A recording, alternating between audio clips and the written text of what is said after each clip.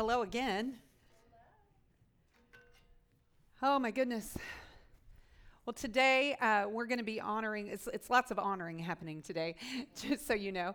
We're going to be honoring our high school seniors and our college graduates as well. If you don't know me, my name is Shelly Hansen, and I'm the next generation pastor here at New Covenant. And today is just all about just kind of this, I don't know, loving and honoring people who have gone through and done the hard things. We want to honor our graduates. We want to communicate that we love you and that we're rooting for you, all of that. So we're going to call all those graduates up at the end because we have a gift for you, and I'll tell you about that after a bit. But I don't want you distracted reading your book while we're trying to give the message. Yes, thank you. It's up at the top. We're releasing baptism. Anyone who's going to the baptism class, you can go ahead and go on out. So you're going to have to forgive me today. We've had, so spoiler alert, I'm about to teach on trials. We've been reading the book of James, things like that. We're going to talk about trials. But, doesn't that happen that the week that you're going to teach on trials is the week that you have, I'm telling you, I've had the busiest week of my life this week. I am going to stick way to my notes because otherwise it just won't go well. So if you notice that I'm doing that, just forgive me. That's going to happen. So anyway, all right. So today is honoring graduates, all of that. So you know what that means? That means that it's graduation speech time. You get to sit through another graduation speech. But listen, okay, I have been preparing for this for my whole life. Okay, I've always wanted to be like a keynote speaker at a graduation, like somebody invite me to the college to speak. I'll settle for high school. It's no big deal. I've always wanted to be like a motivational speaker, something like that. I don't know. Anyway, so that's what I'm excited. Just know that I'm pumped. I'm ready. I'm ready to motivate you. So, when I was in high school, okay, we had, do you guys remember Montel Williams? He had so before he had the talk show, right, he was a high school motivational speaker. Does anybody remember them coming to their high school? Yes. Do you know what he said? Mountain, get out of my way. Does anybody remember that? It was the greatest thing ever. I think I was in 8th grade, and I went on it was just so awesome. I'll never forget it. Anyway, mine's not going to be that cool, okay, it's just not. I don't have anything cool like that, but one day I'm going to be up here with Montel, okay? All right, but we're going to try to keep it upbeat, all of that. But just so you know, even though you are not a graduate, right? Not everybody in here is a graduate. We're all in transition, right? We all might be experiencing a little chaos, right? All of that. We're all just in a place where we're going to a next season. I think that this is just that time for that. Especially, I think about, the seniors who are, they're graduating, but I think about the parents right now. Y'all pray for the parents of seniors. Number one, their little hearts are just in transition. Number two, they are preparing for open houses. It's rough. Okay. All right. So they're all in a trial. Okay. So, anyway, the whole reason kind of why it's funny, and I had this thought. I was like, is it serendipitous, or is it really like the timing of the Lord that we as a church body are reading the book of James? Because this is my big motivational talk for all of you who are moving on and transitioning, all of that. Hey guys, guess what? Your life is going to be full of trials. One after another, after another, after another. Woo! Everybody feeling good about that? Okay, and I thought, wow, how cool that we're, this is that time of year. I mean, James in itself is its own motivational speech. It really, really is. I mean, he's a little harsh sometimes, but so good. And anyway, we as a church, let me catch you up if you're new. We as a church, we have been emphasizing discipleship, doing these here journals. We're doing a family reading plan, all of that. And so we've been reading the book of James. So a couple weeks ago, it was James 1 and 2. This past week was James 3 and 4. Okay, so that's why. And James is so James was Jesus's half brother, right? We knew that. We learned that last week from Tom. He's writing the letter to the 12 tribes in dispersion. They were scattered, not living in Jerusalem. Again, we learned that last week. Did I say last year? Okay. Whew. See, I told you I'm tired. So anyway, they knew trials. The people that James were writing to, they knew trials. They knew persecution. They knew suffering, and they understood that. So James was writing to encourage them. So before we get into James, I'm about to make a detour here. So before we get into James, I want to do a little bit of a rabbit trail. I know, I'm chaotic today, but that's okay. I want to take a minute to talk about our church mission statement as well, and I'm going to tie it in. But what better time to start thinking about your mission than in times of transition, right? So we all have an individual mission in life. Every one of us should. But our mission statement, our church mission statement, if you are part of our body, we all work together. You know, we are a body, they're linked. So if we have an individual mission in life, and then we also have a corporate mission that we should all be pursuing. They're linked, we're all connected. So we're going to talk about that for a second. So for just a minute, I want to ask, where did our church mission come from? We want to talk about that for a second. So how did we discover our church mission, and how do we accomplish our mission? Now, we taught several messages back in 2016 on our mission statement, and I'm not going to it was probably like 8 messages I think we did to break down our mission statement to teach on it. I am only going to hit a few high points today because I don't have time to squeeze all this in. But you can go back to our website and access those old messages. If anything that I say, if you're new to the church and you're like, oh, I'd love to know more about your mission, you can find that on our website. So I pulled out those old messages. I had Tom send me old notes, and so that's what I'm pulling from right now for the next little bit. So our mission is a combination of biblical revelation and prophetic revelation. So the word says, go into all the world and preach the gospel, heal the sick, raise the dead, right? Cast out demons, baptize them, and teach them to obey. So the other way that we discover our mission is by paying attention to the prophetic revelation that's been given to us. You do that for your life as well. If as people speak prophetically over you, that is incorporated into your life mission. So this is the prophetic word that was spoken over our church many, many years ago in the foundational years. And this is the word. It says, this church will have enough older people for just enough stability. It will seem to be like a youth movement. For the most part, the greatest impact will be with young people. God is going to affect a generation in this city. He's going to raise up radical, passionate, aggressive lovers of God. Some will struggle and say this church is a bunch of kids. It's okay. God is going to arrest a group and generation that are not going to have to wrestle with conformity to religious tradition. Yes, God may emphasize this generation in a way that makes others uncomfortable. But God sometimes drives the pendulum one way in order that we don't compromise and fall back to where we were. Whew, I just feel the Holy Spirit all over that. Man, and we are starting to see that before our very eyes. I look at the number of young people that are in this church, and it overwhelms me. It's just amazing. So based on that prophetic word and revelation from Scripture is where we got our mission statement, which, do you guys want to all read it together? Let's do it. Okay. We are raising up radical, passionate, aggressive lovers of God and people from the next generation that will love deeply, serve sacrificially, speak truthfully, live holy, and go globally in the supernatural power and presence of the Holy Spirit, calling all people to confess Jesus Christ as Lord and Savior. Amen. Isn't that inspiring? Doesn't that just, I get fired up every single time I hear that. I'm like, yes, that is what we are doing. That's what we're going for.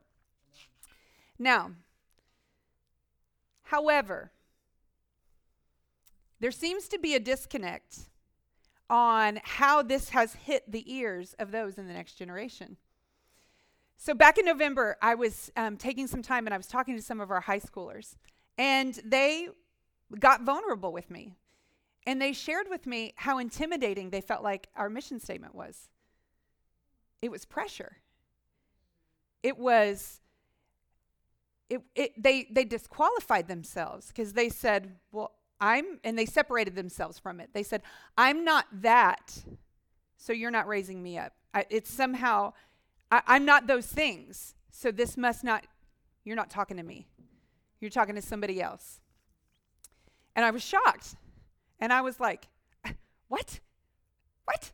I was so blindsided. And I was so thankful that they were just honest about it. I thought, oh my gosh, this thing that I thought was bringing encouragement, that was pulling life out, actually was hitting their ears in a way that said, you're never going to get it. You're never going to be this. And I thought, oh, whoa, something's wrong. Something's not right. Now, we're not changing our mission statement. That's not happening. But it really made me go on this mission of understanding why. What is going on? And when I look at the next generation and their culture, their culture cultivates performance. And I don't mean this derogatory. It just is what it is. It's a social media world. We present the best version of ourselves all the time. It's always, performance, performance, performance. And so that's just how it is. Life is full of unrealistic expectations for this generation. But what's so cool about Gen Z, which they hate to be called that, but is that they're amazing. I mean, Generation Z are creative. They're innovative. They're hard workers. They're as hardworking as the greatest generation back in the day. I mean, these guys are awesome. But with every generation, there is just like a little glitch, a little miss. And this generation struggles with resilience, with bouncing back from hard times. And so that's something that we're going to talk about today. We're going to talk about resilience. I'm going to get more into that in a minute. But first, I want to just take a minute and clarify our mission statement, okay? I want to take a minute to say there are some things that we assume that you understand when you're reading our mission statement. It's already a long mission statement. We can't include all this in there. So the first argument that people say is people who love like that are called to full-time church ministry. Radical, passionate, aggressive lovers of God are pastors, right? Something like that. They say, well, that's not me. I don't want to be a pastor, And so they go, that's not for me. So the first thing I want to say, here's our unspoken clarifying statement number 1. Making this your mission does not necessarily mean you'll have ministry as your vocation inside the church. Because let me say this. Everybody who loves the Lord should be in full-time ministry wherever they are. You are a minister of the gospel the minute that you get saved, period. If you're a business person, wherever you are, you're in full-time ministry. It's just, are you getting paid? Is this your, whatever. So there is this thing. Have you guys ever heard of the 7 Mountain Mandate? Look it up. I didn't make this up. This isn't mine. But there is a 7 Mountain Mandate that talks about, and it just breaks down how we are supposed to infiltrate culture. And there are different representations that we're supposed to go into to influence the world. One of them is the religion and the church mountain, which is what we're doing right now. That is people who are called to full-time ministry. There are other mountains. It's called education, people who are teachers, who are in the education system, principals, all of that.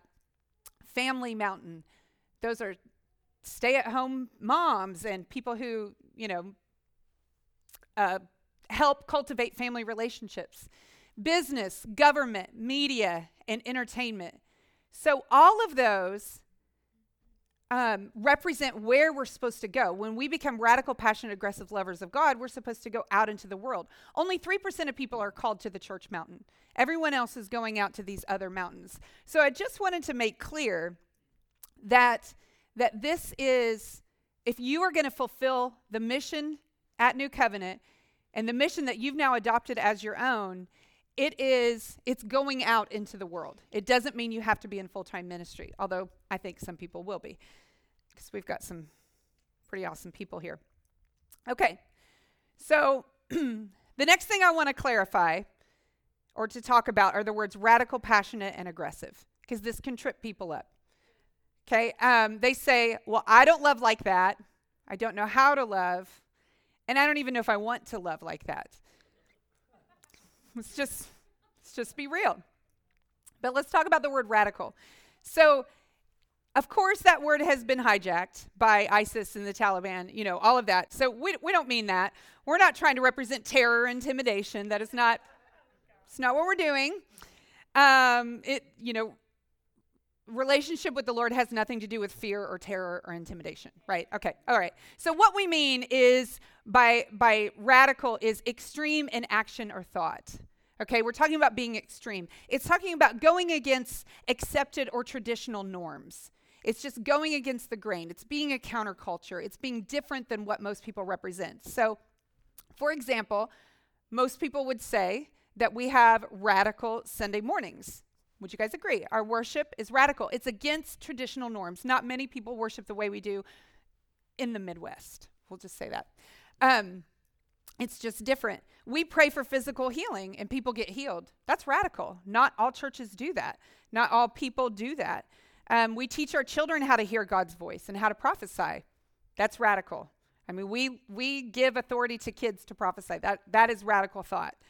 Okay? And we teach them how to pray for the sick as well. So anyway, radical is just, you can replace the word extreme with that.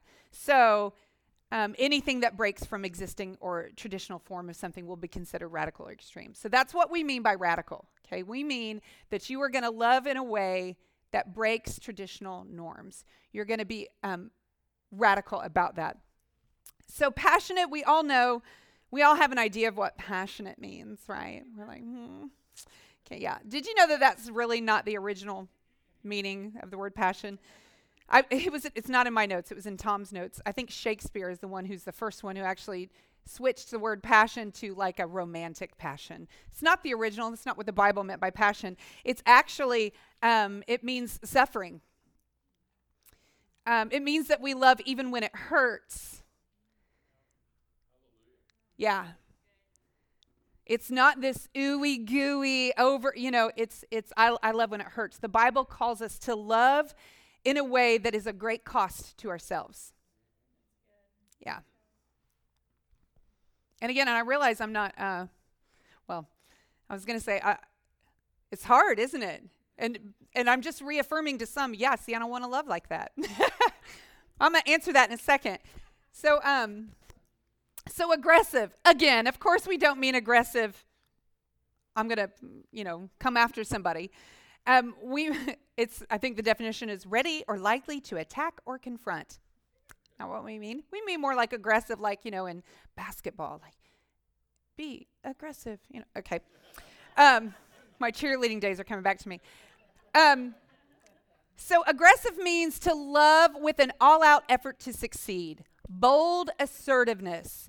Proactive love. It is not passive. Pursuing love. It goes after the object of its affection. Okay, so here is my unspoken clarifying statement number 2. The way you love like that is to first know and understand how much God loves us. So if any of you are sitting there going, I don't want to love like that. There's no way. I don't want to love till it hurts. That's annoying. Okay, if that's the case, you don't have a giving love problem. You have a receiving love problem. If you want to love in a radical and passionate and aggressive way, you need to first understand how much you are loved, and it comes out of your overflow. So I'm going to say that again. If we have a giving, I'm not speaking at me, I'm talking to me. If we have a giving love problem, it's because the root is a receiving love problem. Because we love because he first loved us, and that's 1 John 4:19. And then in Matthew, it talks about, teacher, which is the greatest commandment in all the law? And Jesus replied, love the Lord your God with all your heart, with all your soul, and with all your mind. This is the first and greatest commandment. And the second is like it, love your neighbor as yourself. Yes. So there is kind of an order to how this goes. He loves us. We love God in return. We love ourselves. We love others. Amen? All right. Are we in agreement with that? Okay. All right. So,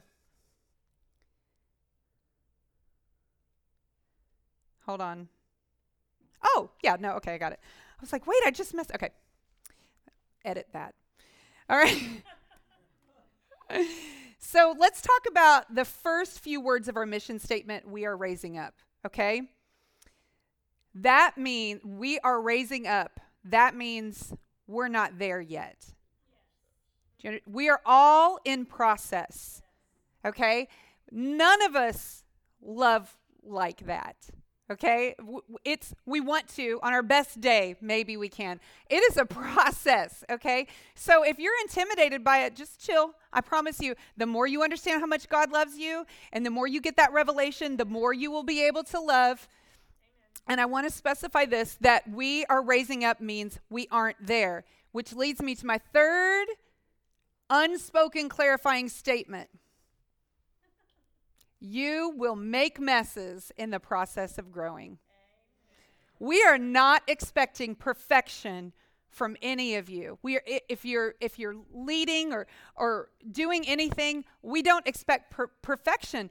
There are these things called affordable mistakes. They're valuable in the process of learning. And we as a church, we are fully aware and ready to embrace you in your mistakes and messes and partner with you as you learn to clean them up. And that's the key. Humility, being willing to clean them up, being willing to hold yourself accountable to say, hey, I want to try this. I want to lead. I want to do this thing. And it's coming back and getting feedback and going, okay, how'd I do? Where can I improve? Because we can all improve, right? We can all receive feedback, all of that. This is who we are. We are raising up. We are not afraid of messes. We are not afraid of your learning process. It is a process. And so anyway, all right. Does that feel better? Does that feel a little better? Less pressure? We're okay. Because I want that mission statement to be encouraging, right? Not like, I can't do that. I guess, yeah. Stick to your notes. Okay. I say dumb things when I go off my notes, so it's important that I stick to them. Okay. All right. Now that we have all that cleared up, we're ready to be radical, passionate, aggressive lovers of God and people, right? Amen.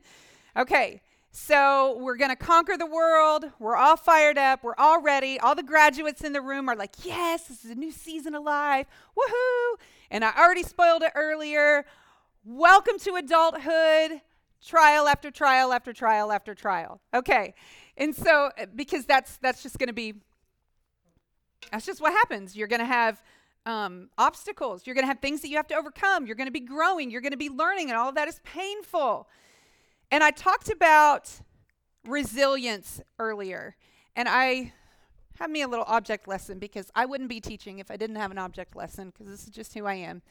Okay, so because resilience, it means it's like the ability to bounce back when you've come against something. So, like this little spongy thing. Okay, this is an example of what resilience is. It is so simple. Life comes at you and it pokes on you, right? The trial comes, you're under pressure, and then you bounce back. Okay, simple as that. That's what resilience means. It's the ability to bounce back after pressure or after life has come and tried to poke you. It's just bouncing back. Now, when you don't have resilience, this is Plato right here. When you don't have resilience, and the world comes at you, and trials comes at you, different things, you get under pressure, you're molded and changed. You break under the pressure. The trial begins to change you. Now, let's clarify our metaphors here, because the Lord tells us that we are to be clay in his hands, right? When the Lord touches us and molds us, we better bend and mold to whatever it is, okay? When the world and trials come at us, we need to be resilient and we need to be sponge-like, bouncing back. So separate your metaphors. You're actually both. You're clay in the hands of the Lord. You are resilient and a sponge-like, when you're in the world. Amen? All right. So, I need you to hear me right now. Or all the young people listening. I need young people to listen to me. Put your phone down. I don't even know if you're on it, but listen. I'm going to read this because this is your ability to be resilient in the face of trials will prove to be the single most important thing to be successful in your life. It tops intelligence and creativity any day. Any day. Yes. You have got to learn to be resilient. Because here, I just want to share. How am I doing? Okay, I'm doing great on time. So, I don't know if any of you know this. The last couple of months I've been partnering up with Pastor Juanita Suggs from Bethany Tabernacle, and we've been going to the jail and doing some jail visits. It's been awesome. I've met some of the greatest people, just the sweetest, kindest people. It's been amazing. And we get to hear their stories. Many of them, I would say 98% of them are in there because of addiction and stupid things that they do in the process, or getting caught with possession or whatever it is, whatever. And but you get in there and you begin to have conversations with them, and you get to hear their stories.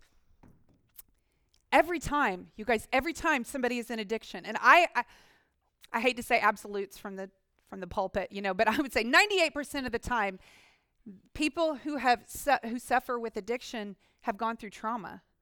And I mean trauma after trauma after trauma in their life. There's one gal that was precious as can be, raised in church, was married to a youth pastor, real young, and had a baby at 19 that passed away.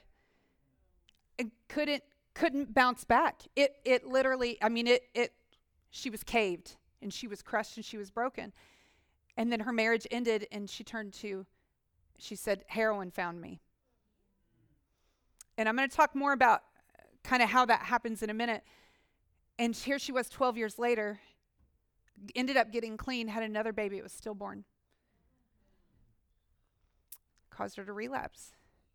It's about pain, you guys. It's about not being able to bounce back. I don't know how to deal with the troubles and the trials that come in my life. And they come at me, and I just cave. And James gives us amazing tools and amazing wisdom on how to allow ourselves to be resilient when things like that happen. And anyway, okay. If you can cultivate a heart that is resilient and can find the Lord in the middle of hardship and can persevere, you will make it. All right, so let's go to James 1, 2, and 4. Count it all joy, my brothers, when you meet trials of various kinds, for you know that the testing of your faith produces steadfastness. And let steadfastness have its full effect, that you may be perfect and complete, lacking in nothing. Trials, in this instance, trials, he's talking about persecution. We can apply it to our lives as tests, tribulation, and trial. And various kinds mean various or different. It's really not that deep, It's really basically anything you're going through that creates pressure, you can interpret that like as a trial. So, an enemy attack, that's a trial. My own stupid mistake that caused a whole lot of pain in my life, that's a trial. So, high school students, listen to me. This is going to happen to you possibly. I need to change my major because I actually hate this, right? That happens. But trauma is a trial. You understand what trials are. I don't have to belabor this, right? Anything that comes at us is a trial. And the word steadfastness means persisting and enduring in spite of opposition. So figuratively, what it should look like, this is what James is saying. He's like, hey, count it all joy when you go through trials, because you know that the testing of your faith is producing perseverance. This resilience is happening. You are becoming something. You are being changed. You're being matured and completed.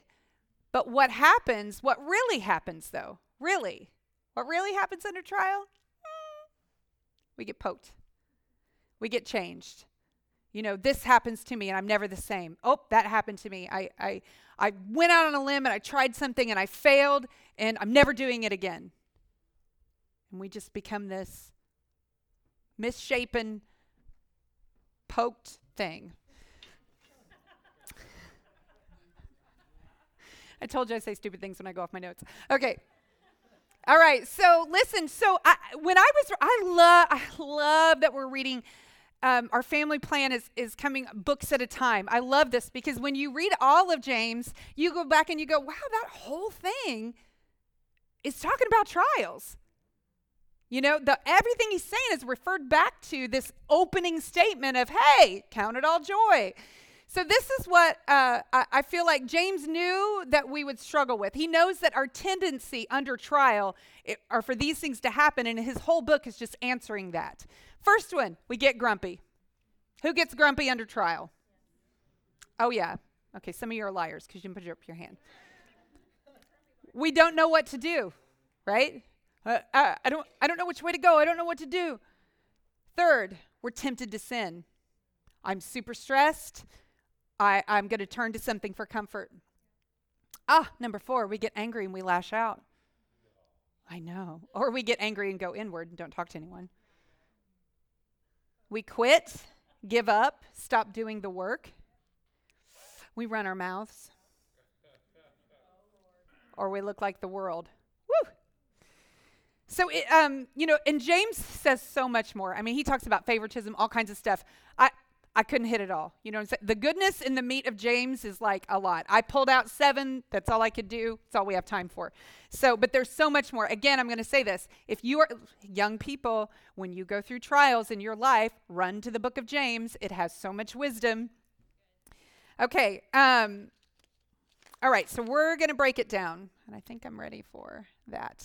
Okay. So the first problem that I listed, the number 1 problem was that we get grumpy. And what's James's solution?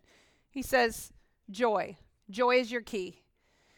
And he's saying to you, this is producing something in you. You cannot bounce back without joy. You can't.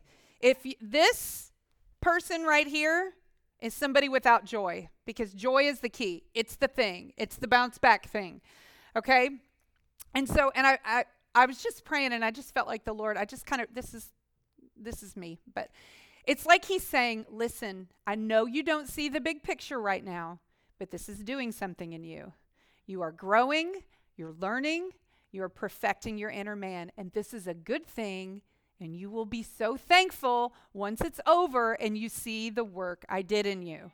Okay? This is how we have the joy, as we know that this is, it's doing something. This is not for nothing. God wastes nothing, right? All right, so I have a little disclaimer. God wastes nothing, but sometimes we do. Sometimes we waste our trial. Sometimes those trials don't perfect our faith. Why? Because we don't bounce back. We don't have joy in them. We don't let them perfect our faith. We spiral and flop like a fish out of water, and we don't know what to do. So, we're not going to do that, right? We're not going to waste any trial that comes at us. We're going to count it joy. We're going to keep it. We're going to do that. Okay, so the next thing that happens, problem number 2, I said is we don't know what to do, right? And what does James say? Ask for wisdom. When you are in a trial and you don't know what to do, ask for wisdom. Yes. And listen, I can't tell you how many times I've been faced with a situation when I don't know what to do, and what happens when you don't know what to do? You're paralyzed. You're stuck. Anxiety. And that feeling. And you're like, no, I don't know what to do. And it's panic. It just washes over us. The wash of panic just comes over because we don't know what to do. But James 1:5-8 says, if any of you lacks wisdom, let him ask God, who gives generously to all. Everybody say all. All without reproach. Do you know what that means? That means he's not going to be annoyed at you. when you come to him and ask you for help. He's not burdened by you. It's not like he's too busy running the universe to hear your little menial problem that you think is whatever. No, he gives generously to all without reproach, and it will be given to him. But let him ask in faith with no doubting. This is the one that trips everybody up. For the one who doubts is like a wave of the sea that is driven and tossed by the wind. For that person must not suppose that he will receive anything from the Lord. He is a double-minded man, unstable in all his ways. And so now we're like, well, thanks, James. I'm probably double-minded because I think I asked for wisdom and I hear from God and they're like, oh, was that you? Was that your wisdom? I don't know. And we don't know. All right. He just produced another problem, right? But listen, he answers it because how do we know that what we're hearing is from God? Well, he clears up what worldly wisdom is and what godly wisdom is. So James 3:13 says, I'm going to read it from my thing. Oh, gosh, I just looked up at those lights and I can't see anything. Who is wise and understanding among you? By his good conduct, let him show his works in the meekness of wisdom. But if you have bitter jealousy and selfish ambition in your hearts, do not boast and be false to the truth. This is not the wisdom that comes down from above, but is earthly, unspiritual, demonic. For where jealousy and selfish ambition exist, there will be disorder and every vile practice.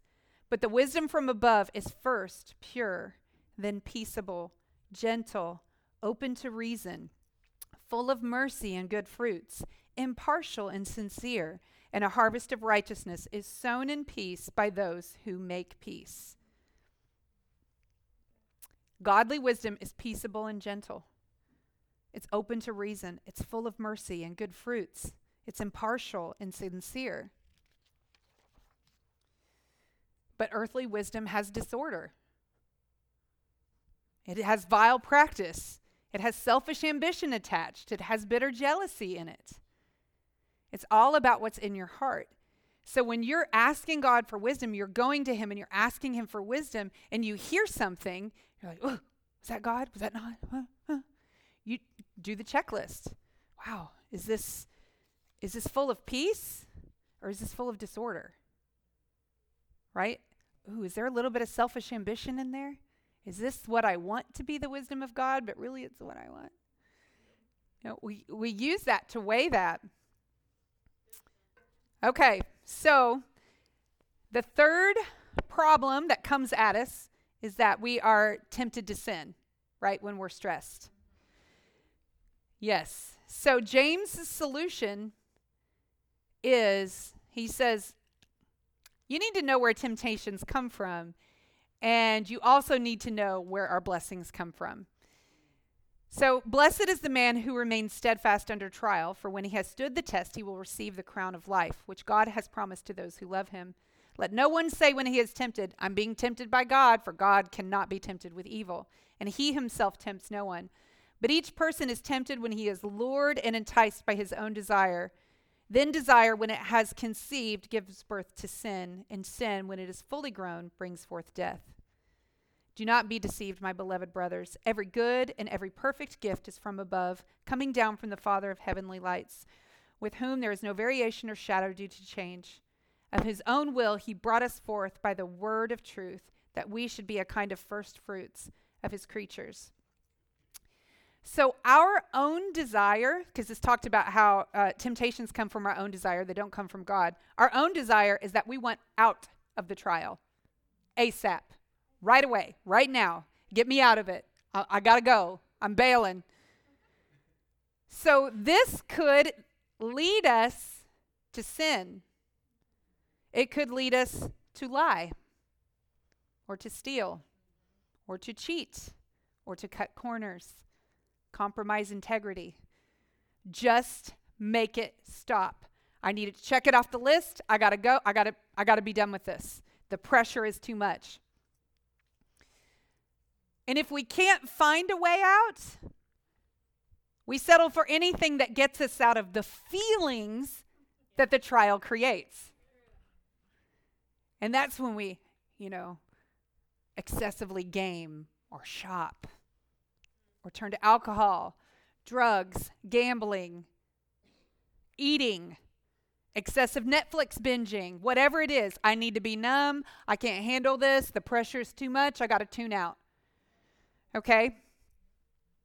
And those temptations come from our own selfish desire to have it easier. It's us going, we're being the Play-Doh at that moment. We're going, wow, it's too much, it's too much, it's too much. The way I'm going to find comfort is in something that is not good for me. And then we just, that trial it just molds us. It shapes us. Instead of going, okay, I'm under trial. It's pressing on me. It's pressing on me. I'm tempted to sin. But you know what? No, the word says I need to have joy. If I ask God for wisdom, he's going to tell me what to do. Okay, I'm going to do the hard things. I'm going to do that. And we begin to bounce back. Okay? All right. And James lets us know what kind of God we serve. One that gives good gifts. He does. He doesn't change. He's always steadfast and good. He lives in us. He will help us navigate the trial. He's not abandoned us. We don't have to jump ship early. We have a partner in this. Amen? All right. So the fourth problem is that we are, there we go. The fourth problem is that we are tempted to get angry and lash out when we're under trial. That one hit me. I get a little irritated. I have this wall. Have you guys seen my wall when I'm overwhelmed? It's visible. I mean, it's visible. I'm like, you can just see it come up. And I'm holding it in this week was cracking me up. I'm like, anyway, because I'm teaching on this stuff. I'm going, joy. I got joy. This is doing something in me. I'm growing. I'm going to be better. Whoo, I can do this. One thing at a time, Shelly. Just do one thing at a time. But the wall starts to come up and I'm like, Anyway. Where am I at? Thank you. Okay. Ooh, I'm at the bottom. I'm glad you guys are paying attention. So we're tempted to get angry and lash out when we're under trial, but James's solution is, what is his solution? He says, be slow to anger. James 2:19 through 24. Know this, my beloved brothers, let every person be quick to hear, slow to speak, slow to anger. For the anger of man does not produce the righteousness of God. Therefore put away all filthiness and rampant wickedness. Yep, he's saying don't cheat or lie or steal to get out of it. He's saying receive with meekness the implanted word, which is able to save your souls. Listen, guys. He knows that we're going to get short-tempered in our trial, and we need all the help we can get. So we need to implant the word in our hearts. It's that we don't memorize scripture for nothing, right? The word is so important. I am so excited about this discipleship movement we're doing, this family reading planning that we're doing. You guys, the word inside of us, it's, again, the Lord doesn't waste it. It's stored up in there so that when you are in the middle of your trial and you're tempted to get angry, that implanted word begins to rise up. That's what happens. It changes you. This isn't just a book. It's living and breathing and active, and it changes us when we read it. We are changed when we read the word and implant it in our hearts.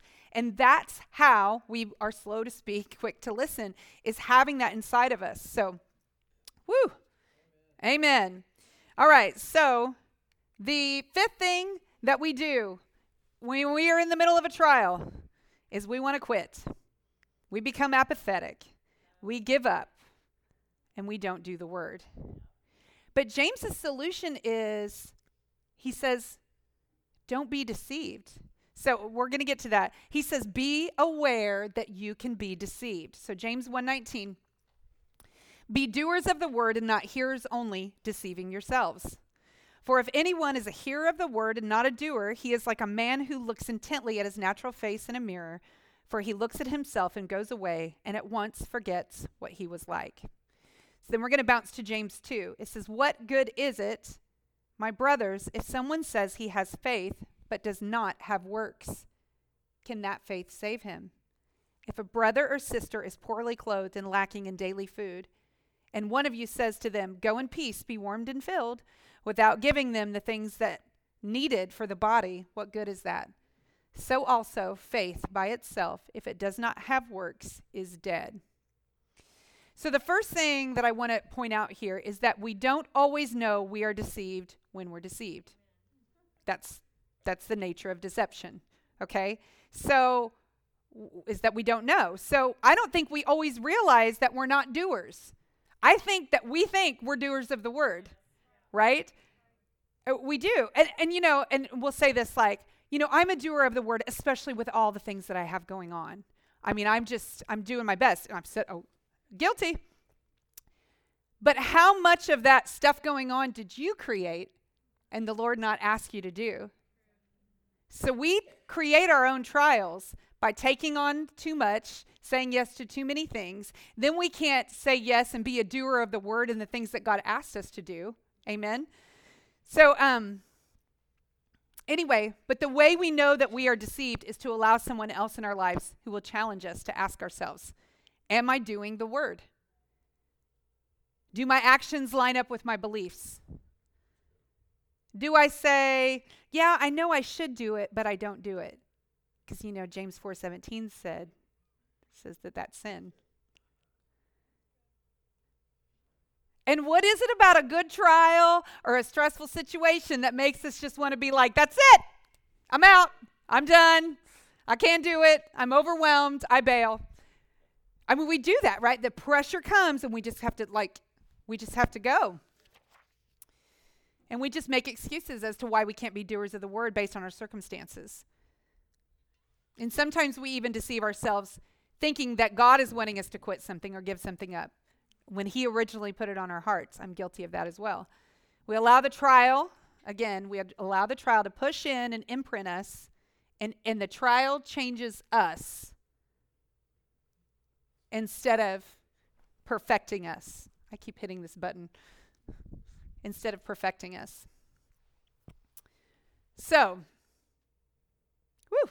we're going to be doers of the word who don't quit when it gets hard. Amen. Okay, all right. So the sixth problem when we are under trial is that we want to run our mouths. Now, I did something. There we go. Okay. We want to run our mouths, right? We're like, okay, let me just tell you all about my horrible situation. Let me tell you about how someone else is at fault for it. We want to whine and complain about it. Okay. I don't even want to preach about this. Yes, it happens on Facebook, but I don't even want to say that, I'm just telling you right now, this is what I do. I just need validation. I got to tell you how many times my hip hurts because I need you to know. I just need you to feel and have some validation for me. And I'm like, I need to shut my mouth. Like, shut it. And not that we don't express our feelings. I'm all a proponent of that, but let's not overdo it here, okay? Okay, so let's see what James says about this. So James, if anyone does not stumble in what he says, he is a perfect man, able also to bridle his whole body. If we put bits into the mouths of horses so that they obey us, we guide their whole bodies as well. And look at the ships also. Though they are so large and are driven by strong winds, they are guided by a very small rudder, wherever the will of the pilot directs. And we'll skip down to James 11:12. Does a spring pour forth from the same opening both fresh and salt water? Can a fig tree, my brothers, bear olives or grapevine produce figs? Neither can salt pond yield fresh water. And then we're hopping into Proverbs because, James is like the New Testament Proverbs. Anyway, hopping into Proverbs, James 18:21. Proverbs 18:21. Death and life are in the power of the tongue, and those who love it will eat its fruits. So our entire body is guided by what we say. And we need to be speaking life over our situations rather than speaking death. And again, it's just this simple object lesson between, am I going to be resilient? Am I going to speak life into my trial and into the things that I'm going through? Or am I just going to let it crush me? Am I going to be crushed underneath this trial? Am I going to run my mouth and talk about how terrible it is? Am I going to talk about all the people that I'm bitter at? All of that. All right, but we're not going to do that, right? We're going to listen to we're going to take that implanted word and we're going to use our mouths to speak life. Yes. All right, so the seventh problem that happens when we are under trial is we end up looking like the world. So I don't have it all up there, but I'm going to read almost all of 4 because, man, whew. Did anybody else, like when you were reading 4, be like, whew, James, you're like smacking us. Okay, here we go. So what causes quarrels and what causes fights among you? Is it not this, that your passions are at war within you? You desire and do not have, so you murder. You covet and cannot obtain, so you fight and quarrel. You do not have because you do not ask. You do not ask and do not receive because you ask wrongly to spend it on your passions. You adulterous people. Do you not know that friendship with the world is enmity with God? Therefore, whoever wishes to be a friend of the world makes himself an enemy of God. Or do you suppose it is of no purpose that the scripture says he yearns jealously over the Spirit that he has made to dwell in us, but he gives us more grace? Therefore it says, God opposes the proud, but gives grace to the humble. Submit yourselves, therefore, to God. Resist the devil, and he will flee from you. Draw near to God, and he will draw near to you.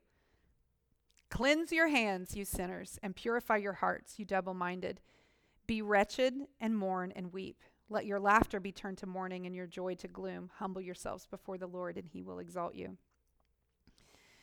So, I've quoted God opposes the proud but gives grace to the humble separately from submit yourselves, therefore, to God, resist the devil, and he will flee from you. Separately again from draw near to God, and he will draw near to you, right? Have we all done that? We've just kind of cherry-picked them out. But when you read this all in this context together, context is key.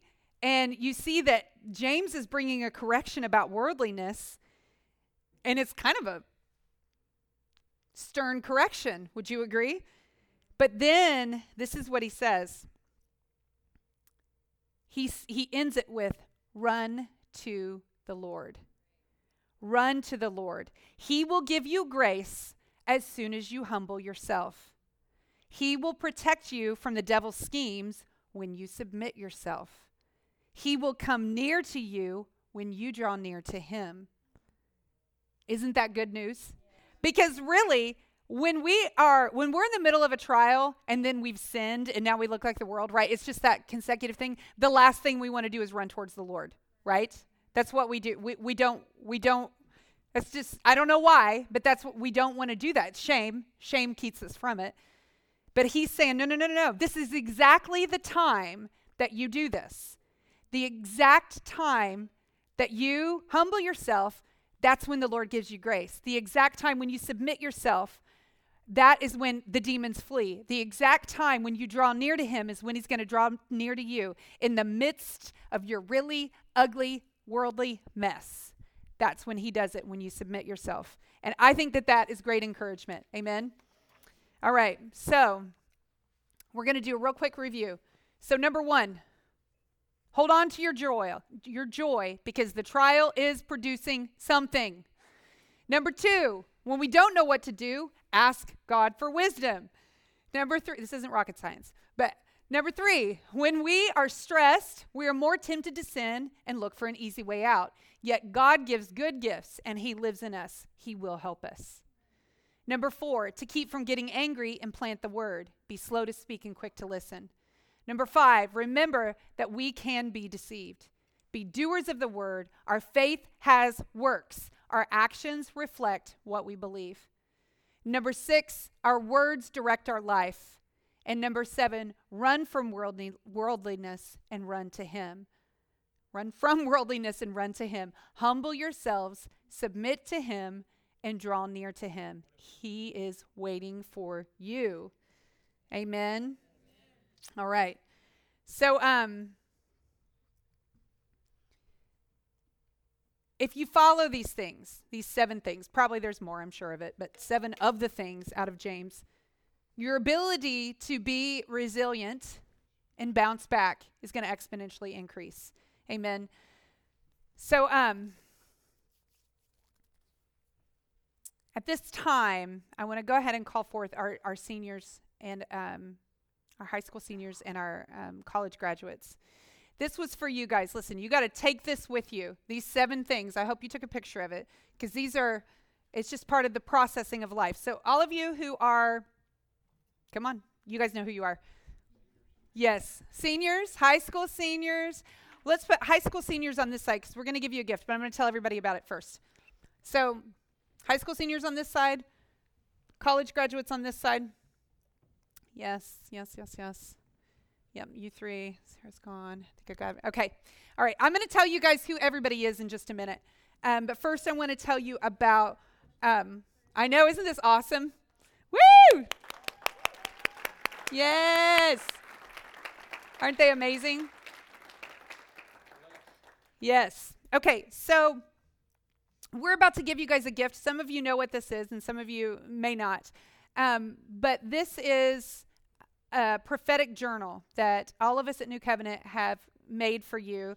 A lot of us submitted words in it, but I'm just going to show you what the cover page is, because that makes all the sense for you. And okay, so this is basically what these journals say right at the beginning. This prophetic journal of encouragement is presented to senior graduate, and I put Benjamin in there, Benjamin Preble, from many who love you and believe in you at New Covenant Worship Center. And then we quoted Habakkuk 2:2-3. And then the Lord said to me, write my answer plainly on tablets so that a runner can carry the correct message to others. This vision is for a future time. It describes the end, and it will be fulfilled. If it seems slow in coming, wait patiently, for it will surely take place, and it will not be delayed. Second page is the instruction page, and it says, what is this book and how do I use it? This book is a product of many hours of prayer and seeking the Lord on your behalf. Each of us prayed for you specifically and asked the Lord to give us a word of encouragement for you. Some words have to do with things we saw the Lord doing in your future.